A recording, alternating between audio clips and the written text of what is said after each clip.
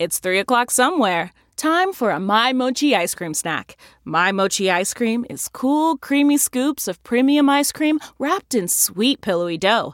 And get this, all of My Mochi's fabulous flavors, like strawberry, mango, double chocolate, and cookies and cream, are only around 80 calories per piece.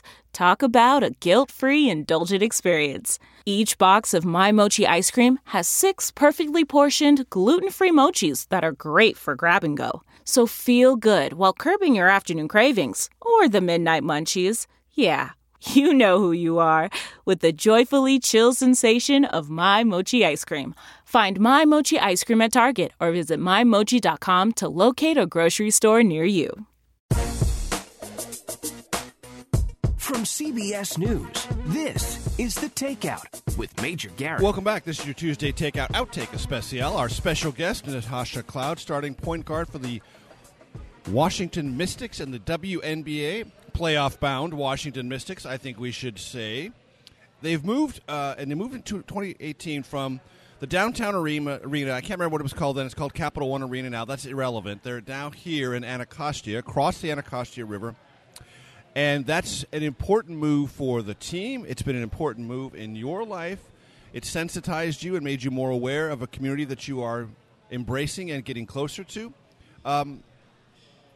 Other than the issue that we spent a lot of time talking about in the main program, gun violence and its effects on small children here in Anacostia, anything else you've discovered? Anything that's cool about this place that you got a vibe on? I love Southeast DC. Like I had mentioned in our previous, it's just got so much culture here and history, and it's just good vibes. I really love being in this community. We live right down the street from the Nats Stadium, which is nice when you're talking about being able to walk to and from different places. But it really is such a special place. And we do, we call this kind of the fun and game segment, not as much heavy politics and policy. And one of the things that makes it the fun and games part of the program that also helps our audience get to know who our guest is we have 3 questions we ask every guest. Okay. So in no particular order, you can take these in any order you want. Most influential book in your life, all-time favorite movie or one of your favorite movies, and if you're on one of those long flights or long drives in coach, we're going to work on that, hopefully. Hear that, WNBA. What kind of music, artist, or genre are you most likely to listen to?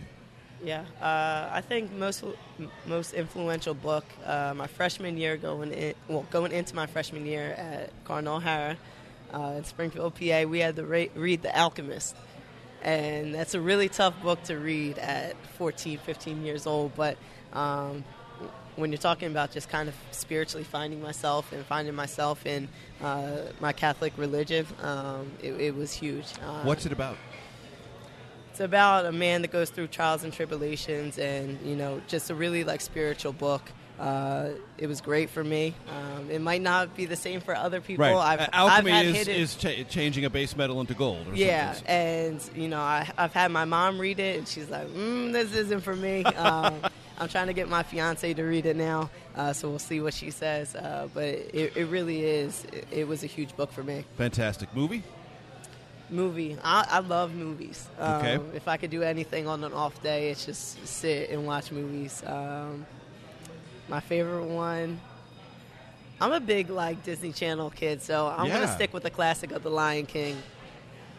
What could be wrong with The Lion King? I still cry when Mufasa dies.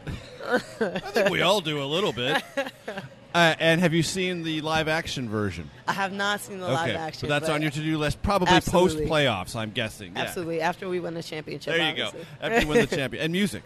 I'm all over with my music. My favorite genre is definitely R&B, old school R&B. But I listen to everything, whether it's rock, R&B, rap, country. I'm really just all over the place. I love music, it's just all good vibes. It kind of depends on what mood I'm into. Of course. And as a pro athlete, in a profession, basketball, women's basketball, what do you see as the future for the WNBA? Do you see it getting ever brighter? Do you see audience and fan reaction building? Where do you think the league is, and where do you think it's heading? I think our league is the strongest female league in our country. We're progressing, but I would like to see our league be able to stand on its own without the NBA.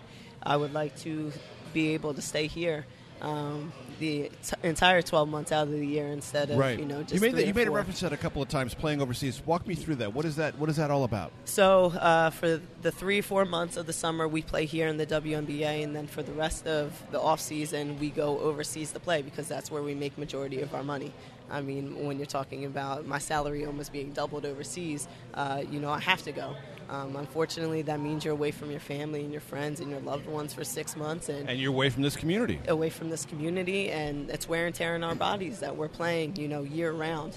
And is that implied in the WNBA contract that you will do this, or do you do that separately from your life in the WNBA? Separately. So, hopefully we can get our league to where we don't need to do that. But right now, in order to be financially stable and provide for ours, we have to.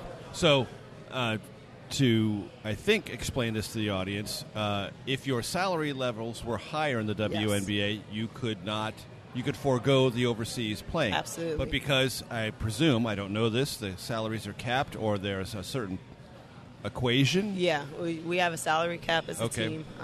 Above which they cannot go. And then to fill in the rest for your life, you need to go overseas. Yeah, the highest paid player is $117,000. When you're talking about our counterparts, we're not asking for millions of dollars. Right. I think that's that what is kind of a everyone rounding gets error of the confused NBA about. contract. I'm just asking for enough money to be able to sustain us. So the amount of money combined with what I make overseas and what I make in the WNBA, why can't I just make it here? Mm-hmm. If we invest into our league, there will be an outcome that plays in our favor. And I think we're seeing it just with CBS picking us up for more games on TV. Right. What was that network again? CBS, you heard it right. Yeah, there we go. Okay. just curious about this. Thank you, Tatiana. Our viewership has gone up tremendously. Mm-hmm. So when you're talking about betting on women and investing in us, and the college game is becoming attractive not only as a television proposition but in ticket sales. Absolutely. And one feeds into the other. Absolutely. And there's a little bit of a disconnect between women's college basketball and the professional level. We're still trying to figure it out. Mm-hmm. But, it's just all about progressing our league to where we can make this league the best league in the world. Before I let you go, you said you love movies. When I have someone who is from a distinct walk of life, and movies are often made about that particular walk of life, lawyers, cops, military, intelligence people, I always ask them, in that realm, do you have a favorite movie? Do you have a favorite sports movie or a favorite basketball movie? My dad would say Rudy's his favorite. He literally cries every time he goes and walks on the field. So that's been played a lot in our household. But for me, Glory Road, it has been a huge movie for me because it not only, follows obviously basketball and Texas's men's team, but it also follows the racial problems that were happening back in the time that it was taken in. Right, and that's the, I believe it's West Texas State? El Paso, was it? Yeah. So. It became El Paso, right? Became UTEP, yes, but they played Kentucky, I believe, for the national championship. Yes. So, and it was all segregated. Mm-hmm. And he only played black players in the championship game to make a statement, which I thought was huge.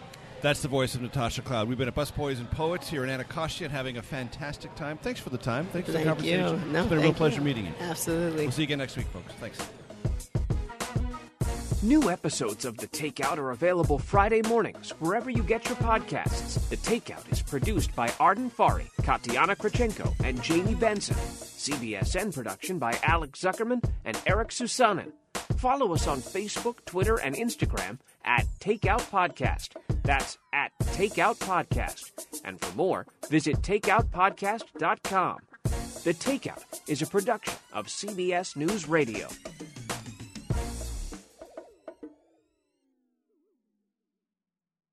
If you like The Takeout, you can listen early and ad-free right now by joining Wondery Plus in the Wondery app or on Apple Podcasts. Prime members can listen ad-free on Amazon Music. Before you go, tell us about yourself by filling out a short survey at Wondery.com/survey.